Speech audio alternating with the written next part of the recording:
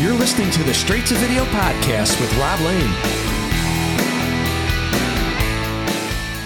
We only went and did it. Well, you did it. 200 episodes of the Straight to Video podcast. I can't begin to tell you how cool it is to hit this milestone. It's been a long time coming, but so glad and grateful to be here and have you all on board and listening.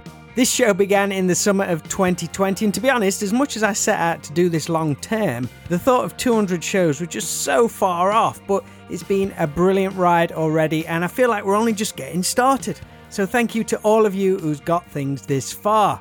So what do we have for you on this show? Well, today's guest lands this slot for a couple of reasons. When I started this podcast, I had a list of people and friends, mostly musicians, who I wanted to get on this show, and today's guest was one of them. But as you'll hear, or if you're familiar with him already, he's a bit of a loose cannon in the best possible way and pretty tough to nail down to a date and time. So it's actually took me 2 years to get him on this show, but to be fair, it was worth the wait. So on episode 200 of the Straight to Video podcast, I get to welcome my mate, my bandmate for a bunch of tours in the late 2000s, and without doubt one of the most colourful characters in all of hard rock, Mr. Mark Torian of the Bullet Boys. Now, I don't know how familiar you are with Bullet Boys. 3 albums on Warner Brothers Records in the late 80s and early 90s before they split, and Mark has carried the name ever since, releasing albums and touring relentlessly. Like most bands though, drama followed them around, and after a recent reunion with the original members, it would be short-lived to many rock fans' disappointment, including me, because to see these 4 guys on stage together would have been nothing short of a bomb going off. But it wasn't meant to be, yet Mark bounced back and within just a couple of weeks had a new lineup out on the road, fulfilling shows, plus they released a new single called Holy Fuck recently and have a bunch of dates lined up to see out 2022. This though, and one of the reasons I really wanted Mark on the show since the podcast started, is that the Bullet Boys part of his journey is really just scratching the surface. After touring with this guy for over 3 years, I would pick up snippets of his history and, as a fan myself, dived more into what he's done and where he's been. Yes, Mark gets a lot of flack for being so outspoken, but his journey and experiences even before Bullet Boys in the late 80s will blow your mind, and I've been wanting to quiz him on them for a long time and finally got to do it on this show. We talk about so much from where he grew up, his relationship with his family, his first steps into music, which alone are crazy. He wasn't the kid getting off the bus on Sunset Boulevard with big hard rock dreams. This guy would sign to Motown Records, he'd meet the guys in Van Halen and go to their tour rehearsals, he'd audition for Ozzy Osbourne, play in Rat and with El DeBarge, almost cross paths with Michael Jackson whilst hearing the song Somebody's Watching Me, whilst having that song played to him by Rockwell himself, and he would record the song Sweetest Victory from Rocky IV. Did you ever know that was Mark Torian singing that? I could go on, but I'm going to let Mark fill you in on all the details because he's a much better storyteller than me, but I'm pretty sure you're going to love hearing about it all. But as always, please show some love and support for our friends Dead Skull Coffee and their fine rock and roll ground or full bean coffee, which you can grab 15% off by placing an order on their website deadskullcoffee.co.uk and adding the promo code STV on checkout. Richie and Mark have supported this show from its early days, so I'm always grateful for that and hope you'll check them out. Alright, let's do this. If you enjoy this talk with Mark, then please show some support for the Bullet Boys. Their website is bulletboysofficial.com, but Mark is very active on all social media platforms for the band, so be sure to let him know how much you enjoyed this chat. So, right now, after 2 years, let's ride and enjoy my talk on episode 200 of the Straight to Video podcast with Mark Torian.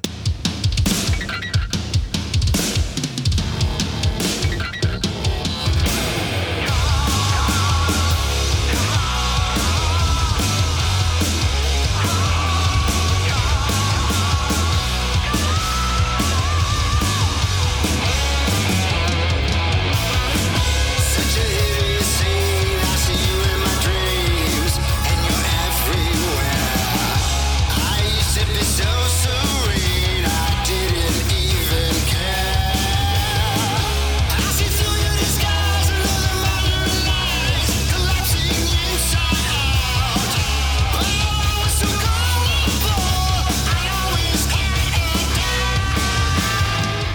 Hey, bud, how are you? I'm good, mate. How's things? Good, man. Just getting up. I had a late night writing last night, so trying to kick off the cobwebs. It's all good, mate. How are you, man? I'm all right. It's good to hear from you. Always. It's been a long time coming for this one, right? 2 years, brother. I've been chasing you. Oh, my gosh, bro. It's been nuts. Just a bit. Through COVID and everything else. And You've been through the wars, mate. One thing after another. man, you ain't kidding, Robbie. It's been a tough one. Just trying to keep it going and moving forward and, everything else that, just trying to keep it going. Things running smooth now, finally. Just trying to, working on a lot of new music and coming out of this, crazy pandemic. I know there's a lot of tours. There's a lot of stadium tours and blah, blah, blah. But a lot of this stuff was, already booked before the pandemic. Mm-hmm. So a lot of it's, the shows are makeup shows and what have you. But every day is a whole new journey. That's the best way of looking at it, mate. Totally. Dude, so shall we just dive in? Yes. I like to say I can do these in an hour, but I'm speaking to Mark Torian, and I know he's got lots of stories, so we'll see. Oh, my God. Stop it. Awesome, bro. First up, though, bring us up to speed on life in the Bullet Boys camp. Latest single, Holy Fuck, new lineup, but still the same fire from Mark Torian. What's going off? Well, how would you say it? We're rising like a phoenix from the ashes of completely different situation. Very happy about what we're doing right now. Myself, Ira, Fred, and Brad, it's kind of like, I would say like a mini super group that we were able to all put together. And for all intents and purposes, we are just working on writing a really, really amazing record. I mean, these days, a lot of people are not trying to constantly do that or putting out new music, or they're just going out and just reliving the old songs and stuff. I get it. But I don't know, with me, new music is always the lifeblood of, moving forward, and creating is the biggest thing for me. You, more than most of the bands of that genre, have really stood by that. I mean, you've been constantly releasing albums. Oh, thanks, Robbie. Yeah. I don't know, when we all leave this planet, what's going to be here forever is music. So I'm a song chaser. I'm always, trying to write the best stuff I can. And it's different now. A lot of people don't have the respect for songwriting as much as they used to. The climate of songs and writing songs is a whole different scene now. I mean, rock music aside, there's, so many different genres of music and what have you. And, so you just try to stick to what you know. For me. Saying that, though, you're constantly being influenced and inspired by new artists. You're always pimping new talent out there. Yes. Whether it be on Twitter, like, I'm digging this guy, or I like this band or this singer or stuff. I just have a lot of respect for artists that step out of their own skin and just, are trying to do something on a loving level of putting out new music, and not necessarily, how would you say, trying to put out a political view with their music, but just to put out just music for music's sake, and to be uplifting with their music and what they're talking about. That's the one thing that I really enjoy with a lot of the new bands. It's hard to, Robbie, to say like, okay, this is a great new band and blah, blah, blah. And it's like, well, what about this new band? How come you don't like them? It's like, well, yeah, it's like, you've known me for many, many years. We played with each other in this band, traveled together. I have a soft spot in my heart. I have a very punk rock heart, but I also grew up with R&B music and jazz and rock and roll. But when it comes down to it, I always come down to the two things where I started, which was like R&B music and punk rock music, which is a dichotomy of sorts. That's a pretty unique combo. Yeah, it's very strange, I know. And jazz on top of it. Lately, I've been listening. There's a station out here in LA, Robbie, a college radio station from Cal State Long Beach. It's 88.1. Play amazing jazz music all day long. From Wes Montgomery to Miles Davis to Tito Puente, it's all over the place, right? So I've been listening to a lot of jazz music as of late because I've been gravitating to it more after my father's passing, because that's what he used to listen to, But getting back on the point, there's a lot of great new bands. I'm sure you're familiar with one of them that's out of the UK, Youngblood. Oh, yeah. Jane loves Youngblood. Dom's out there tearing it up, bro. I mean, he reminds me of me when I was young. And the spirit of Axel and Baz and guys that, that back in the day that we did it, he has those inklings of, how would you say it? Just crazy, got that great punk rock spirit, but he's also rock and roll, and he's also very loving to his fans. Yeah, definitely. That to me makes him a winner. It's that connection, isn't it? Yes. It reminds me of the old connections that we had when we were doing in-stores and those type of things. He's kind of taken an old school approach to it and put himself out there. Very accessible to his fans. It just bodes well. It's like a bomb exploding on stage when I see him perform. And it's just like, God dang it. You got to love the guy. He's talented. I love the fact that he gets on and shares with people that he's not having a good day today. Sometimes his head's all over the place. That's pretty important these days, I think, especially for younger bands to do that. I have kindred spirits with that. I mean, I think we all have that issue sometimes coming out of this, how's another way to put it? Plague. Incident. This plague. Or incident. Yeah, this incident that happened across the world. Everybody's trying to figure it out now, Robbie. And I love to see a kid like him. He's tearing it up on stage, throwing it down. His band's great. The songs are great. They have simplified beauty to them, very rock and roll and punk rock. He's not trying to write, these pop ditties or anything. He's just doing his thing, which is great to watch, I'm going to touch on it a little. We had a one-off full Bullet Boys reunion going way back to New Year's Eve 2011. Then 2019, you did another reunion. Everyone was so excited about that. None more so than probably myself and Kevin Baldez from Lit. Right. But unfortunately, things crumbled once again. But you bounced right back. Within weeks, you were fulfilling shows with a new lineup and straight back to writing new material. Where does this thick-skinned attitude of yours come from? You're unfaltering year after year, just forging forward. Because that recent reunion breakup, that must have been a blow to all of you, especially with everything else that was going on at the time. Well, I walked back into the original band. And when this whole thing imploded, I took a lot of heat from a lot of, people that think that they have an idea of what happened, but they really don't know the inner workings of the band. I haven't done an interview explaining to people because I just feel that a guilty man is out braying like a donkey. An innocent man is quiet as a mouse. And it really broke my heart and hurt my heart to see a lot of the people coming on to different sites, the social media sites, and hammering me and saying awful things to me. And it broke my heart. And really, to be honest with you, I really didn't want to do this band anymore. Didn't feel like doing it. My father had just passed away from COVID. There are a lot of things that have been going down in my personal life. And I'm just looking down. All I've been trying to do is keep this band and put out some great music. I haven't played with the original band for years. They left in the 90s. I've just kept on moving forward. I was taught that by my mother and father, who are amazing musicians in their own right, played in big bands. I grew up in a, stage parents type of, they were all about that. Hollywood parents, don't get up there unless your performance at the top level. Don't get up there fat, all that kind of stuff. And don't ever give up. Don't ever let anybody shatter your dreams or shatter what you're trying to do. Was that instilled into you from super, super young? Yeah, Robbie, really, really young. My father would never, not appreciate, but he would never accept a quitter. Right. He raised me never to quit, which is a hard thing to do too, because there's, every day I wake up and go, man, I'm so done with this. Whatever it is, the stress of it, these meetings and arguments the original guys were going through. And here's the thing. I have no ill will toward the fellas at all. I don't know what the whole situation was, but sometimes people have illusions of grandeur of how business runs or how bands get to the next place. And you know what, Robbie? It's a lot of hard work, and it's a lot of accepting situations or people for who they are and loving them irregardless and moving on and finding common ground and sitting down at a parlay table. You move things forward business-wise, but sometimes people in their heart and mind, they just don't have the ability to do that. And they want to, just kind of live in the past. I don't know. It's a hard thing to say.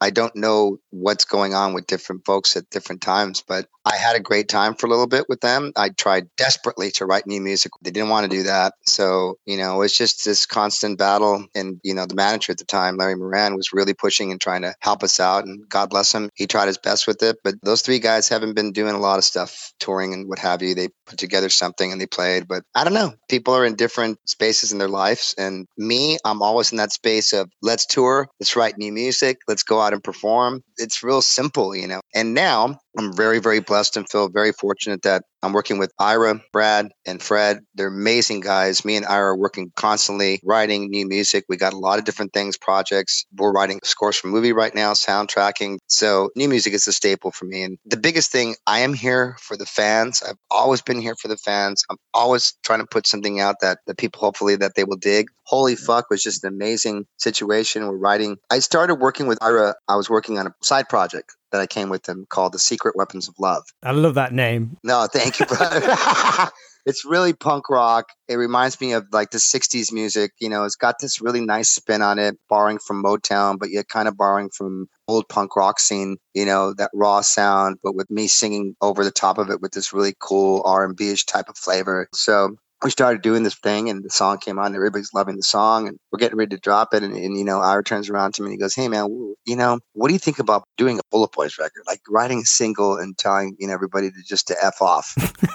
And I said, well, you know, that sounds great, you know, but dude, we jump into this thing and you got to jump into it, and it's going to be a while. He goes, I know you have tons of music written for this because all the music you wrote for the original thing, you know, and he's listening to all this music. He goes, we got to put this stuff. This sounds incredible. He goes, I have this tune, you know, I have this riff in the song. Let me send it to you, man. I think it's great. You know, it's a banger, you know, blah, blah, blah. So he sends me this track, and I listen to this track and I'm going like, this track's really good. It's got this different sound to it. And before, it was a little bit more all over the place. There's different time signatures and different things. So I said, listen, man, let's just fix up these time signatures. I think I got some shit for the song. So it happened really, really quick. And we just kind of fell in love with the track, and we just started really working on it. Came out to be this like kind of little monster. We shot the video all guerrilla style, Robbie. We didn't have a huge budget. You know, we took some time to go and shoot it when no one was around. We should be arrested in handcuffs for some of the stuff, for real. You know, we're running around and everybody, the cops are out. One of them's going down the street. Okay, hold on. Act like you're just smoking a cigarette. So it's just this whole thing all the time. We shot downtown. I wanted to bring the essence of the LA downtown scene. It's really changed a lot down here. It's very gritty, but very arty, and so many different lifestyles and origins in downtown now. And just to capture that feeling at night down there was really a big win for us, you know? Superb, man. Like we said at the top of this conversation, I've been wanting to sit down with you for a while because you've done so much through your history. You're not just this guy who came to Hollywood with big dreams and made it. There's a heck of a lot more to your history. And I guess it starts in the town of Montebello, California. So take us back to them being a kid during the late 60s, growing up in the 70s, because wow, that was a hugely important time. Simply, like you said, from the influence of your two amazing parents, Carmen and Joe. Oh, thank you. Thank you, Robbie. So how was it growing up there? Montebello is like an oasis within an oasis. It's a pass-through city, but it's one of those sleepy towns. Just real quiet. I was saying yesterday, I was cruising around with my sister, and I said, you know what? Montebello is like a sleepy town. There's not a lot of craziness and inner city violence and all that crazy stuff. And I was very fortunate to grow up here. Are you the oldest of the kids? No, the eldest is my older sister. Right. You got three sisters, right? I'm kind of like in the middle. I have three sisters. Yes, I do. But I'll tell you one thing about Montebello. People are really kind here. In fact, I've just actually moved back here for a stint to be closer with my mother and my sisters. There's different things that have to be looked over, properties and my father owned and everything else. So I kind of just been staying here for a little bit. Just a bit of a reset, I guess. Yeah, Robbie, a bit of a reset. You know, this past months with everything, and I just felt really beat up mentally, you know, just kind of just like, wow, man, I don't even know if I really want to do this anymore, you know, but it's been nice to giving you a call though and chatting with you and commiserating with you.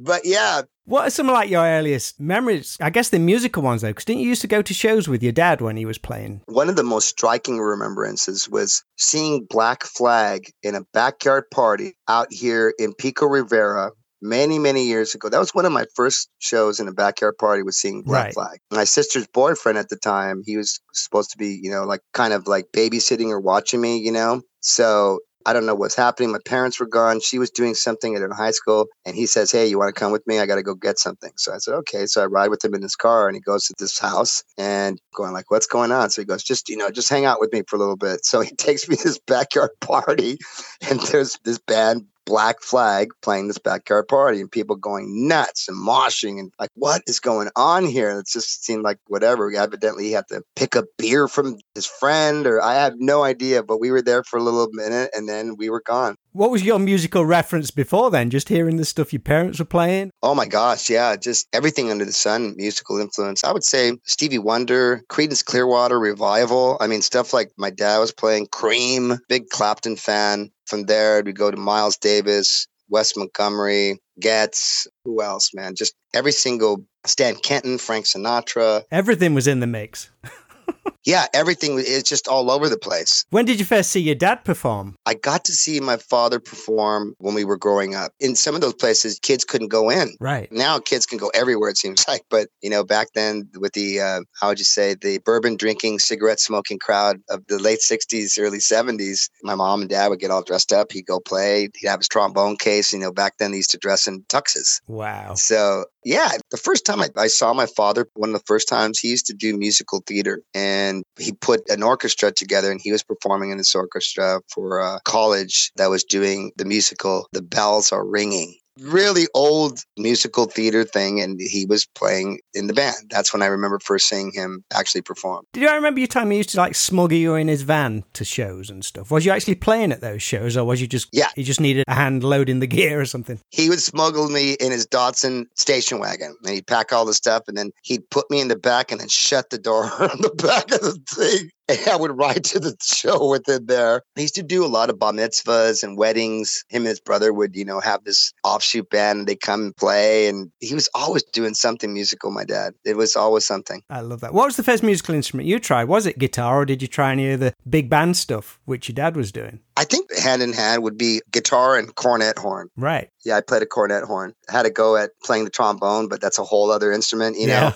But yeah, my thing was cornet, trumpet. I wish I would have still kept it. I just didn't have the lip for it, Robbie. Have you always sung, though, from a young age? Oh, yeah, my whole life. When did you discover this soulful voice, which you became known for? Very young. My mother and father were very marveled at it because they didn't know where it came from. And, it came from them, all the music we used to listen to. I mean, Jackson 5 and Marvin Gaye, and, they constantly were playing Motown for me, and it was all about Motown. My mother loved Nat King Cole. In fact, when they were very young, they've gone to see them a couple times, and my mother was a background singer for some big bands. She background sang for Frank Sinatra's group, Stan Kenton's group. My dad played with those guys too. Man, they must have totally encouraged it. Once they realized you had this voice, they must have thrived on that, thought that was the greatest thing. It wasn't really. It was more like, just be good. Okay, you got a great voice, but you got to be really good. You have no idea. You have to do this, you have to do that. My parents were never the parents that would stroke your ego. Right. It was never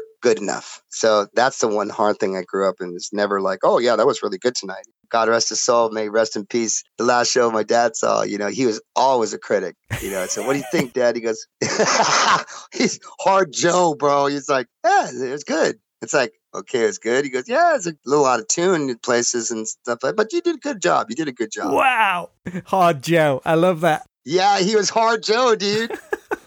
My mom too. She goes, oh yeah. She goes, yeah, it was good. It sounds like you need a little rest, but it was pretty good. And then other shows, they would just be like, wow. My dad would be like, that just blew me away. Everything was just perfect. It sounded great. So when he made that compliment, like a proper positive compliment, you knew it had been a good show. Yeah. Absolutely. But they're both very critical, very, very critical. When did rock and roll come into your life? Was it through the likes of Van Halen and Kiss, or was it like the Black Flag Backyard Party? I would say since then, anything that I could get my hands on that was like, rock and roll, it really different for me. R&B was like my rock and roll thing. Right. I love Frampton. Humble Pie was a big thing for me. That was another big band that I used to, Jeff Beck, the Yardbirds. When I get down to the Get Down, what it was I really listened to when I was a little kid, those are the bands. Was another band. Oh my gosh, of course, Jackson 5. My music was always intertwined with R&B. So that was the biggest thing for me, and that I feel blessed that happened to me, because some guys or musicians, that doesn't happen to them. They grew up with heavy rock or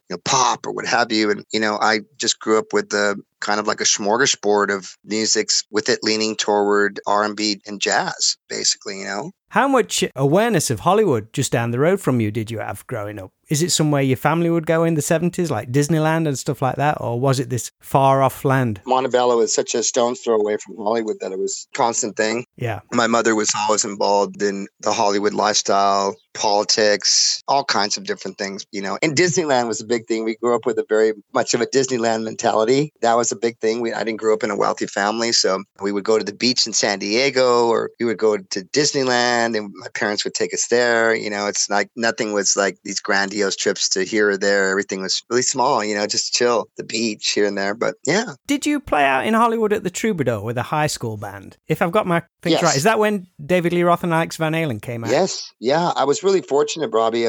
When I first started playing the Troubadour, I ran into this guy who was playing in Angel, which was Greg Jeffria. He kind of just took me underneath his wing. Really sweet guy. First of all, I should go back. I digress. There was a rehearsal studio that I was rehearsing at, and it was up in the valley. The studio was called Rosemary's Baby Studio.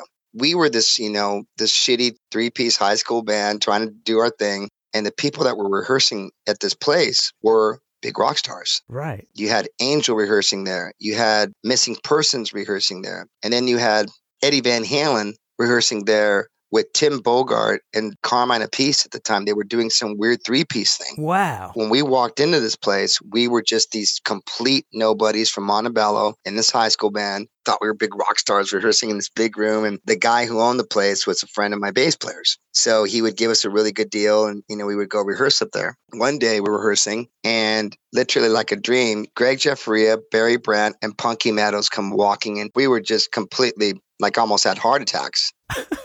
It's like, what the fuck is going on? They're going, no, keep on playing. Are you the singer? It's like, wow, we can hear you next door. It sounds great, blah, blah, blah, blah. So we meet them, and they loved us. And Greg just kind of took me underneath his wing right there. Started inviting us over to listen to them rehearse. And watching them rehearse was just like, okay, we are so not even a minuscule close to what's the real deal is. It's like, fuck, okay. But he would just kind of come in, and they would hang out with us and ask me, what are you doing? Is there anybody helping you out? I've never heard anybody sing like you. And you can play like incredible guitar. I know Eddie Van Halen. I was like, wow, really? It's like, yeah. He rehearses like right next door to us. And Greg was really good friends with Terry Bozzio. So he'd go, you guys come in here and listen to this band. They're called Missing Persons. And then we walk in and we get to see them rehearse. It's like, wow. And Dale Bozzio was just like, she was so beautiful, Robbie. Mm-hmm. Like we were just like, oh my gosh. And when she talked to you, she's like, oh my gosh, she talked to us. It's like, it was one of those type of things, Yeah. It's like, oh, there's some punk rock heroes. Oh, fuck. And that really helped us because you just automatically start getting better when you start hanging out with these people and you're listening to them rehearse. And oh, God, yeah. It makes you step up, definitely. I met Greg and then told him the situation, how I met David and Alex. And it's like, wow, they came over, so they saw you play. They liked it, blah, blah, blah. So we started hanging out more. And then he just started bringing people to my shows at the Troubadour.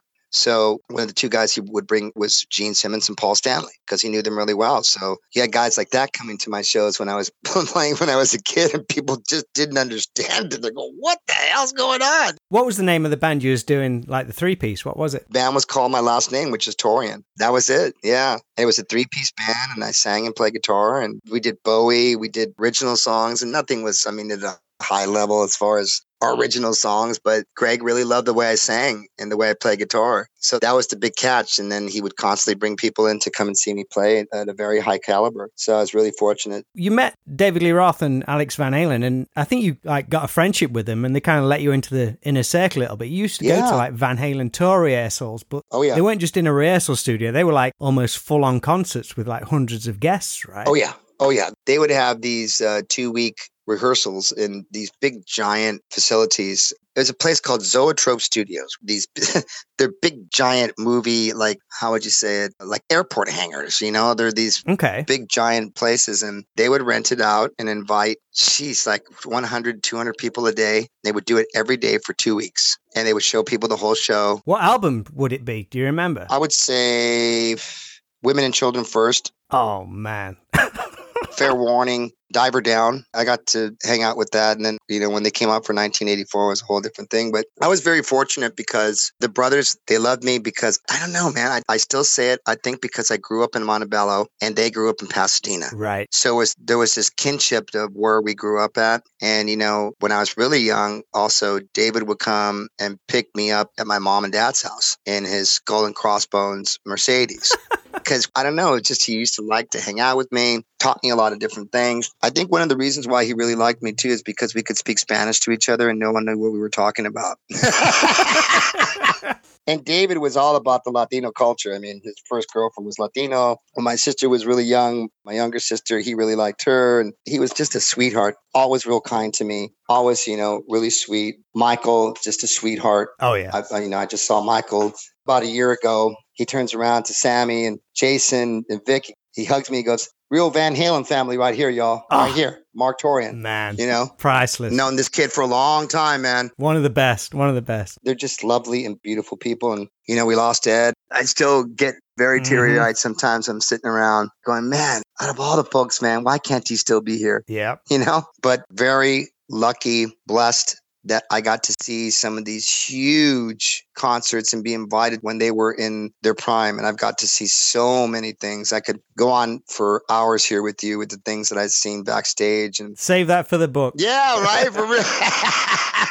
Sometimes, you know, you're chatting about this stuff and people go, is that guy completely full of shite? Or did he really do that? And, you know, is he making up all this shit? It's like, how could you make up something like that? It's just like, it really happened. You know, I was very, very fortunate and very blessed to hang out with some of the greatest musicians. And I do have to give Greg Jeffrey a lot of credit. He was my mentor. He brought me into this business. I don't like to just wash over the fact that he took me underneath his wing and taught me a lot, and taught me also too about the scary part of the business and what not to get caught up in. And I think that's probably why I'm still doing what I'm doing. I was very blessed to be signed with Motown when I was very young, do a lot of stuff before the Bullet Boys was even around. So kind of learned to just pick yourself up by the seat of your pants and carry on no matter what. That's one thing I want to touch on, because I mean, as we move into the early 80s, a lot of things start to happen for you. You get an audition for Ozzy Osbourne's band. You get offered the job, but the story goes they felt you were too young and it was too soon after the passing of Randy Rhoads to have this hotshot young guy in the band. So they let you go. I mean, how does something like that affect you at such a young age? Because that's not just a good gig. That's a life-changing opportunity that slips through your fingers, but ultimately it's out of your control. So is it stuff that Greg taught you, like, look, something else will come along, or this is just how the business works? Yep. You know, what's crazy is that that's exactly what happens. You know, like I was just on a side note, I waited for 3 days at my parents' house for a car to come and pick me up. And that car never came and picked me up. They never called me. They never said anything. And then all of a sudden we get a call, you know, from England at Sharon. And she's telling us, you know, they got another guitar player. We're so sorry. She talked to my mom and she was very classy. Said, you know, I think Mark's just too young right now. Who knows? But that's basically what happened. And when I was playing with the band for a little bit, Rudy was so kind to me and just showing me the ins and outs, just a sweetheart. And Ozzy was just such a great teacher. Showed me a lot of things. He pulled down a movie screen and showed me like film of Randy playing. Wow. Yeah, just incredible stuff, and cooked food for me. And he was just a sweetheart, man. But what happened after that is that when they did let me go, I've always been really close with Stephen Pearcy and Rat. Those guys are my guys. They're one of your favorite bands, right? Oh, yeah, dude. Definitely. They were definitely one of the supreme bands out of LA. I have mad respect for Steven. I love him to death. So Steven's like, we were hanging out and doing all this stuff. And, you know, Steven's like, hey, listen, man. He goes, what do you think about being a Rat playing in my band? Hell yeah. Robin wanted it. And he was just like, yeah, man, we want you to join the band. So it's like, fuck, cool. They weren't down with Warren at all. So kind of threw him out and brought me in and just played all kinds of stuff. Me and Robin were always writing. And one of the things that came out of there was some really great songs. And one of them was You Think You're Tough, which is Rat's first single. Unreal, man. But then comes something of a left turn and you land this deal with Motown Records. Was this after, let me get this right, was this after Benny Medina heard your vocal on the Cagney and the Rat songs Emotions? Or Benny Medina and Kerry Ashby Gordy Jr. brought me in to sing that song. Right. Because the guy that was the lead singer at the time, he couldn't sing that type of stuff. He could sing the pop stuff, but he says, listen, man, you got to come in. I think you could play guitar in this group that I'm in. I'm signed to Motown, but they want to hear your voice. So I was like, you know, here's the song they want you to sing. Learn the song and come in and sing it. So literally I learned it, and I just thought I was coming in for an audition, and I sang the song, and they loved it so much that they just had me start recording it right there. Wow. Just like that. Motown Records. Yeah, 1 or 2 takes. Hey, you can't sing or in key or anything, or get out of here. So being with Motown Records, Robbie, wow, that was just like, still to me is one of the highlights of my career, because other than I think Neil Young or Rare Earth, there hasn't really been a rock band or rock guy that's been signed with, you know, Motown and come out of there. And just a real quick shout out, big love and shout out to Benny Medina and Kerry Ashby Gordy Jr. Those guys were the guys that took a chance with me and said, this guy's talented. Kerry introduced me to his father. His father, you know, when I first met him, kind of laughed and said, I don't know who you are, but you're ridiculous. And where do you get that voice? Basically, you know, smiled and laughed at me and said, I don't know where you get that voice. You're just ridiculous. Who are you? How old was you at the time? Oh my gosh, young, man. Early 20s, Was it through Motown you began working with El DeBarge? No, that was actually a little bit before that. Oh, right. Okay. Me and Al were friends. I was working as a kid at the old Guitar Center in Hollywood, the first one. And then he would come in there all the time, in DeBarge and chat it up, and we would hang out and laugh and everything else. And one day he calls me up and he says, listen, man, I'm going solo and I want you to be my guitar player. And I said, are you for real with it? He goes, yeah. He goes, I'm putting in a salary. You're not working at that place anymore. Let's go. That was it. He took me and we started rehearsing, and it was the Who's Johnny tour, which was a very long tour. We were opening up an amazing group, two singers called Ashford and Simpson. They were gigantic at the time. And man, he took me everywhere. It's the first tour I've ever done in my life. We were everywhere. He was such a huge star and just so driven. And I got to give him a lot of credit because that's what drove me to get and do something in the Bullet Boys. As hard as he was working every day. And, back then, Robbie, he had like 10 keyboards and he had to sequence them all together every day to be playing backgrounds, doing all these things. It was a chore that I've never, ever seen anybody do. And he was so good at it. And then Bobby DeBarge was in the band too. So he was kind of like the musical director. And he was in a band called Switch that was gigantic back in the day. If you looked them up, they were just like these superstar rock stars, the band. So Bobby kind of took me under his wing and, he kind of showed me the ropes out there and what's going on. And he'd wake me up in the morning sometimes and open up the bus thing and just start pushing me and shoving me. And go, what are you doing? He goes, get up. I want to box with you.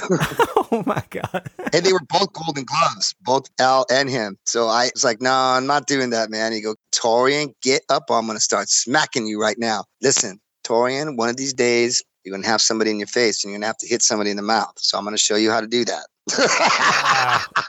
So Bobby DeBarge would show me how to box, dude. Most importantly, didn't Al set the seed for the title of Smooth Up In You years before it was written and recorded? Both me and him had a little saying, and he'd have these beautiful girls around him and all the time, and he'd always tell me, man, Torian, see that girl over there? But I'm going to go smooth up in her.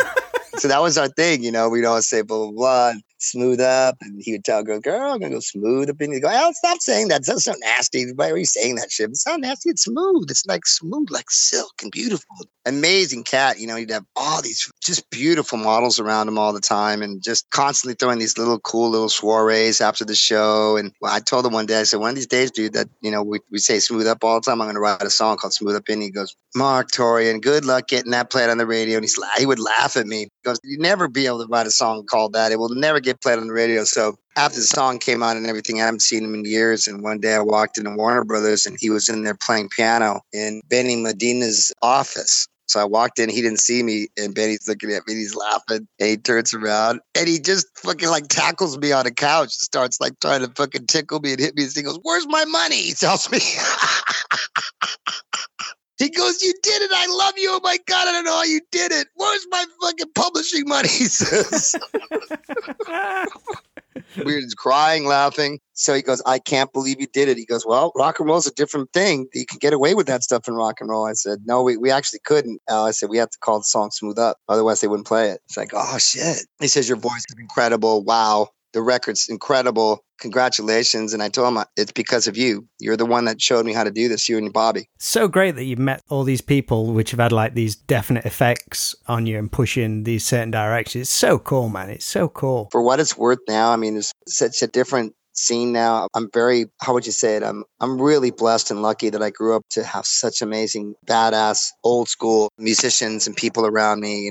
It's just different times now. But listen, man, my band never got as big as Guns N' Roses or any of these huge acts, that you see. But I'm very humble to the fact that I was able to do what we do, and can still continue doing it on the level that we're doing it and keep on pushing, man. Keep on pushing. Before we get back into hard rock territory, Rockwell, what's your involvement? I knew Rockwell. I knew Kennedy Gordy. He called me up one day and he said, I have a single. I said, okay, let me play it. So I went down and he played it to me in his car. And he goes, hey, man, my uncle got Michael to sing on the song. I said, what?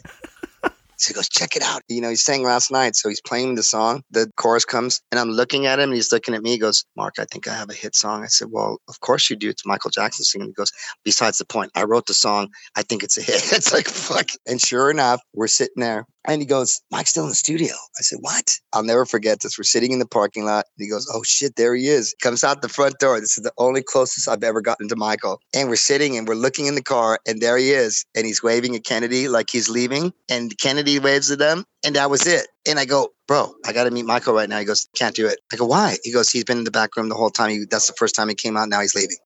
And he goes, I want you to come in. I'm doing Soul Train and stuff like that. You got to be in my band, bro. So I was like, okay, no problem. But I'm not playing on the song. It doesn't matter. Just act like you're playing it.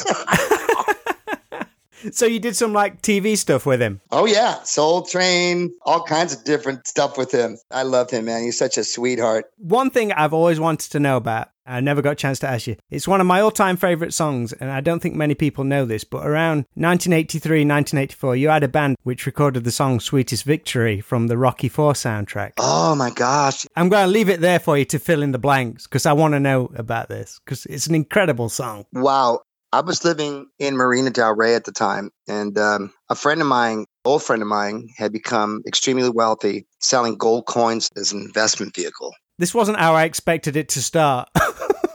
Right? I'm young, have no idea what the heck's going on, but he's a friend of mine and he rolls up and he says, hey, listen, I got this business, blah, blah, blah. I live in Marina Del Rey and I'm building a studio in there. Would you help me come in and help me build the studio and help me with my voice and, stuff? I said, yeah, sure. So started hanging out with this guy and he had a beautiful place in Marina Del Rey, really nice house. And then one day he just said, hey, listen, man, instead of you driving all the way from over here, you want to move into my crib? That'd be great. And I was like, cool. Moved into his crib, helped him do his like Guy Friday stuff. And one day he comes back from a run and he's all pumped up, man. He goes, you got to get ready right now. I need to introduce you to somebody. I know it's early. Take a shower, Mark. Let's go. I want to introduce you to this guy. Just met him. He's from a band called Cactus. His name's Dwayne Hitchings. And he said he wrote this song for a Rocky movie. And they're looking for a singer. And I told him about you. Sure enough, go out there, meet Dwayne Hitchings. He plays me the song. There was a singer already on it. And he goes, what do you think? I said, I think I can sing better than the singer that you have on here. He goes, I would love to give you a shot at it. So a couple of days go by and calls me up. He goes, hey, I'm going to set you up. You want to come in and sing the song? I said, sure. Came in, sang it in this tiny little studio, like a tiny little room that he had, probably 8-track, something that's just real simple. You know what I'm saying? Did the demo. He plays the demo for the people that are in charge in the movie. One of the guys is Sylvester Stallone, loves the voice, loves it, says the guy's in, that's it. So I was like, wow, okay. So we started, working on it again. And Robbie, I sang that song, I don't know how many times, bro, until I was just exhausted. They had me singing that song 15, 20 times. Where did you re-record it at? Did it go to like a proper studio? Yeah, we went and re-recorded it. Great story, but awful story. They fly me up to Todd Rundgren's studio, Bearsville, up in upstate New York. And at the time, I was just starting to get a cold. But I figured, I don't know the whole thing. I'm just kind of trying to go with it. So I get up there and guess who's producing the song? Jimmy Iovine. Guess who's playing drums? Drummer from Simple Minds. Okay. No way. Yep. So we got all these heavy cats. I walk in the studio. I'm scared to death. Hey, I'm Jimmy, blah, blah, blah. We're going to do this. And yada, yada. You ready to sing? Let's get going. Whatever. And I was like, okay, go up and warm up a little bit. And I just couldn't sing. Just wasn't happening. I started getting really worried because Mr. Iovine wasn't putting up with it. He's a pro. He wasn't happy. He's, what's going on? Why can't you sing? What is going on here? You want to take a break? We'll come in later. I don't know what's going on, but this is not working for me. So he was kind of berating me and stuff like that. I remember going outside the studio into the hallway. By the way, Todd Rundgren Studio is just completely gorgeous in the middle of the fucking forest. It's just this beautiful place. And I'm literally almost in tears because I can't do what I'm supposed to be doing. And I didn't see who sat next to me. And then just kind of with my head down, person sits next to me and she goes, hey, are you okay? You seem really bummed out. And I'm literally in tears and go, yeah, they flew me all the way up here. I'm not looking at this person at all. And, blah, blah, blah. And she goes, you know what? How old are you? I told her how I was. She goes, we all have bad days. Don't worry about it. Sometimes it's like that. And I looked up and there's Chrissie Hynde sitting right next to me. Dude. Yeah, dude, I can't make this shit up. And I'm kind of just going like, oh my God, you're Chrissie Hynde. She goes, I think so. Today, yes, I am. And I was going, oh gosh, I'm so sorry. I'm teared up. She goes, listen, do you realize how many times I've been in tears? And I go, and the producer, I go, and I didn't know who he was at all, Robbie. I had no idea that he was, just this famous guy. And I go, yeah, there's a guy named Mr. Iovine in there. And, he's just parading me. She goes, oh, fuck that guy. Don't even listen to that. Like, don't even listen to that guy, Mark. Get some rest. There's your tomorrow. Go in. Let me introduce you to my husband. So then I have no idea, but she's married to the singer from Simple Minds. That's her husband. Jim Kerr. Yeah. How crazy is that? So that was my baptism of fire, as they say, really sucking when I'm trying to lay something down, feeling like the world's over.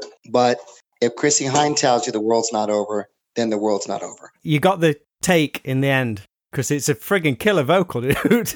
Oh, yeah, the take happened. Everything went down, and I got a chance to spend some time with Mr. Sloan, and he was just a sweetheart, walked me through a lot of different things, hung out with me for a couple of days, went to the premiere and everything else with them. Mate, because, am I right? The song only appeared on the soundtrack. It wasn't in the film itself. But on the recent director's cut, he's put that song back in there. I don't know. To be honest with you, Robbie, I haven't seen the new director's cut. Yeah, I'm pretty sure he's reinstated the song. Wow.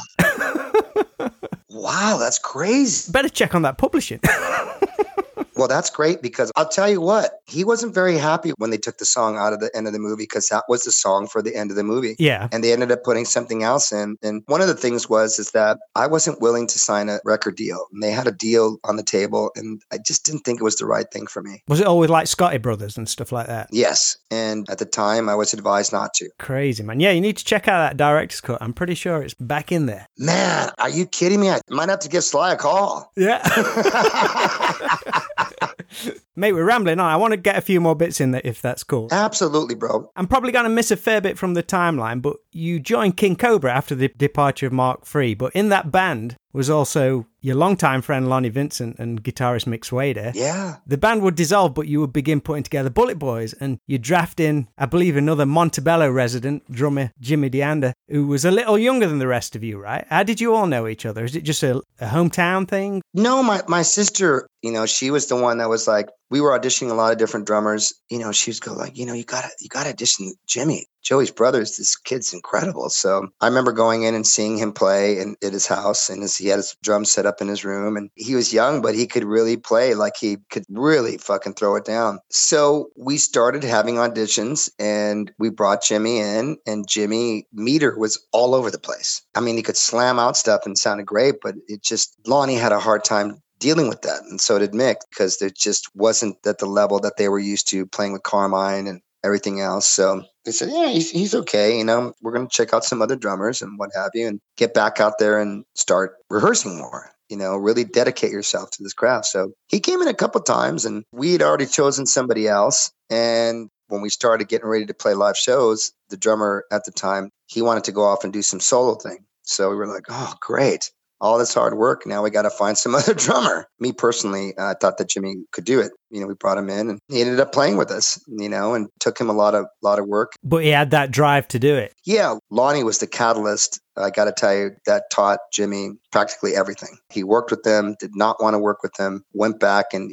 they just went back from the beginning. It's just, 1, 2, fucking boom, bam, time signatures, everything, to the point where he just drummed it in his head to not to have his meter all over the place. So definitely Lonnie was the guy. So you begin rehearsing in Lonnie's mum's garage. Yeah. What do you remember about those early rehearsals? Was there an energy and magic right from the off? Because that's one thing that when people got so excited about the Bullet Boys reunion, it was like, right, we're going to see these 4 guys see that energy again. So was that there from the beginning? You knew he was onto something? Yes, the energy was definitely there, because we were, struggling musicians, me and Lonnie, constantly every day. Lonnie's brother grabbing power from the next door neighbor's electrical lines, and stealing electricity from the neighbors, and all kinds of stuff was always going down. And little Mikey, God rest his soul, may he rest in peace. He worked so hard with me and Lonnie to, set up the cool situation in the garage. And he was always trying to build cool drum risers and this and that and the other. I remember Lonnie's like, forget the drum risers, man. We just need a place to rehearse. And then we were just constantly back and forth from my house to his house, everywhere, just trying to just constantly get gigs. Because you were never really a Sunset Strip band though, right? You would play a little bit off the beaten track. No, we were never a Sunset Strip band.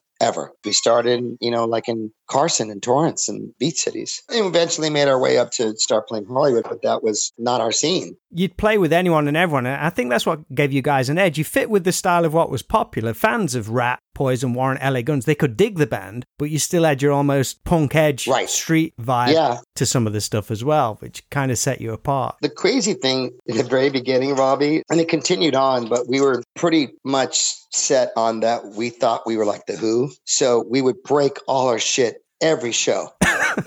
That's expensive for starting. Dude, we were breaking shit, dumping stuff over. People just didn't understand it. They're like, why are you guys so pissed off? You guys are breaking your shit after every show and stuff. And Lonnie was like, yeah, you don't like it? Don't fucking come then. Oh, man. We just did our own thing and people were like, you guys are nuts, man. But yeah, we just had that punk rock mentality. But the hardest one time was Mick because, he'd been playing in King Cobra and, came in thinking he's this huge rock star. And me and Lonnie were not. We were just like trying to get our shit together and going from party to party, trying to get people to believe in what we're doing. And at first, Mick just was kind of almost arrogant. And Lonnie was like, I don't know if I want to play with this guy. He just thinks he's this dude, It's like, no, don't worry about it. And Lonnie eventually got him to understand that, hey, bro, Lonnie was always great at that. We love you and everything else, but you're not there anymore. You're in trenches with us. So this is what we got to do now. So Mick eventually came around and realized that, I'm not doing this anymore. But he was such a badass because of his attitude and not just wanting to be in a situation where, we had control, where somebody from another time didn't have control. We're going to do it our way. So we just diligently started working, just wrote and played, kind of like I'm still doing now. That paid off. You'd land a deal with Warner Brothers, working with the legendary Ted Templeman on not just the debut, but the first 3 Bullet Boys albums, all of which, in my opinion, are standout records of the time in performance and outright originality. But some of it is very off the wall, though, particularly on Freak Show and Zaza. Did the label give you guys a lot of freedom, or did they just not know what to do with you? You know what? They let us have our freedom, and it was amazing because of the fact that Warner Brothers was so open to let their artists do what they needed to do, and that we were with Ted Templeman. So right, that's another thing that really bode well for us. Right. Ted will keep them in line just enough.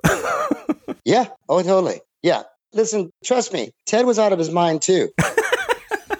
We did learn a lot of stuff from Mr. Ted too. Yeah. Sometimes I see some of these things, like I saw his book and he had some things to say about us. And what he doesn't remember is that he was partaking in those situations with us also. I mean, like THC Groove was the lead single for the second album, Freak Show. The song, the subject matter, and then the video. I mean, who had the balls to make the call on that? The band. Yeah. So great. Yeah. This is what we want to do. Ted loved the song. It was what it was. It was so different than anybody. Yeah. Everybody's putting out these ballads, and we put out this thing talking about how weird the situation is, about how people are just so fickle. That was the whole thing in the music business, how fickle people were and what we were dealing with at the time. And there's this punk rock dirgy song called the THC Groove. It's like, well, we can't call it the THC Groove because it's THC. That means it's the marijuana groove. It's like, well, yeah, kind of, what's wrong with that? We always did something that was a little edgy. So good, man. I remember seeing it on Ed Banger's Ball. It was the first video of the episode I saw. I was like, what is this? You popping out of the baby's pushchair. Yep. How long was that video shoot? A couple days. Definitely the director was the one that did the Don't Come Around Here No More Tom Petty video. That makes sense. I got to ask, your image in particular on Freak Show, very much in the style of the late Andrew Wood of Mother Love Bone with the glasses and the hat. I know you knew each other and he was a fan of the band. Did you kind of both vibe off each other's style? Because that guy was such a talent.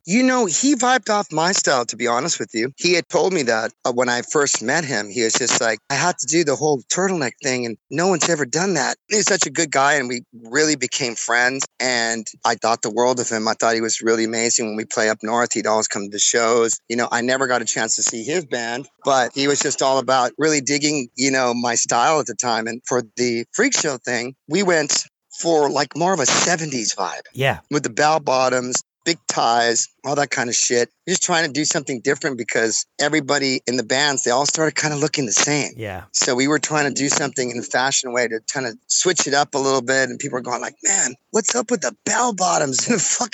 What is going on here? It's like, yeah, dude, our new trip. Coolest thing we ever heard. And we knew that we were definitely onto something. We went to a big radio convention who comes walking up but Lenny Kravitz. And he goes, I just want to tell you something, man. Y'all look so badass. I'm going to put a band together and we're going to look just like you guys. We're going to wear exactly what you guys are wearing because I've never seen a band look so badass before. Man. And we were like, oh, okay, cool. So we go into in one of our limos and we sit there and smoke weed with fucking Lenny. So he's telling us, fuck, man, first of all, I love you guys, but your style is shit. I got to get my whole band to dress that way. I was wearing like these bad, like Bobby Brady from the Brady Bunch, flowered fucking bell bottoms.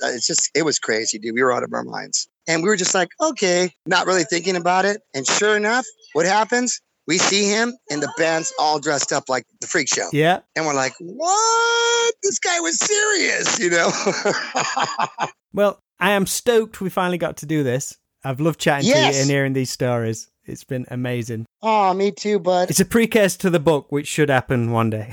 Please let me apologize to you. It's just my whole personal life has been completely hectic. So, mate, don't worry. I'm just glad you're doing well and things are cruising forward. You're happy and healthy and things are going good with the band again, mate. Thank you, brother. Working as hard as we can at, the age that we are now. And thank you so much. It's been a lot of fun. Well, listen, I love you. And let's chat really soon, buddy.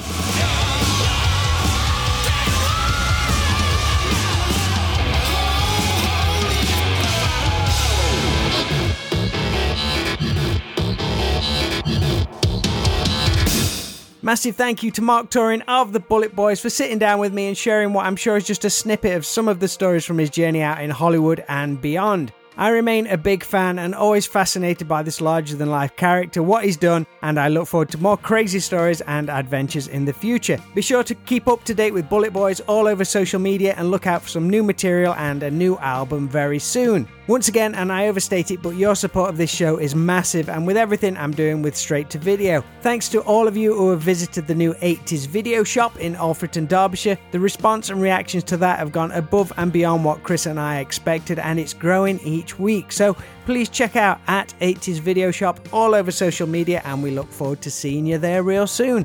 And a big shout to everyone who supports the show through Patreon. Your help and contributions really keep this show going, and I love hearing from you and getting your feedback on the episodes. If you too would be interested in supporting, you can find all the information at patreon.com/STVpod. And if you're a listener still catching up on shows, then everything can be found at www.stvpod.com. That is it for episode 200 of this podcast. I hope you've enjoyed this one and enjoyed the ride so far, but there's lots more to come and I hope you'll be along with me. So till we do it again, take care of yourselves and speak real soon.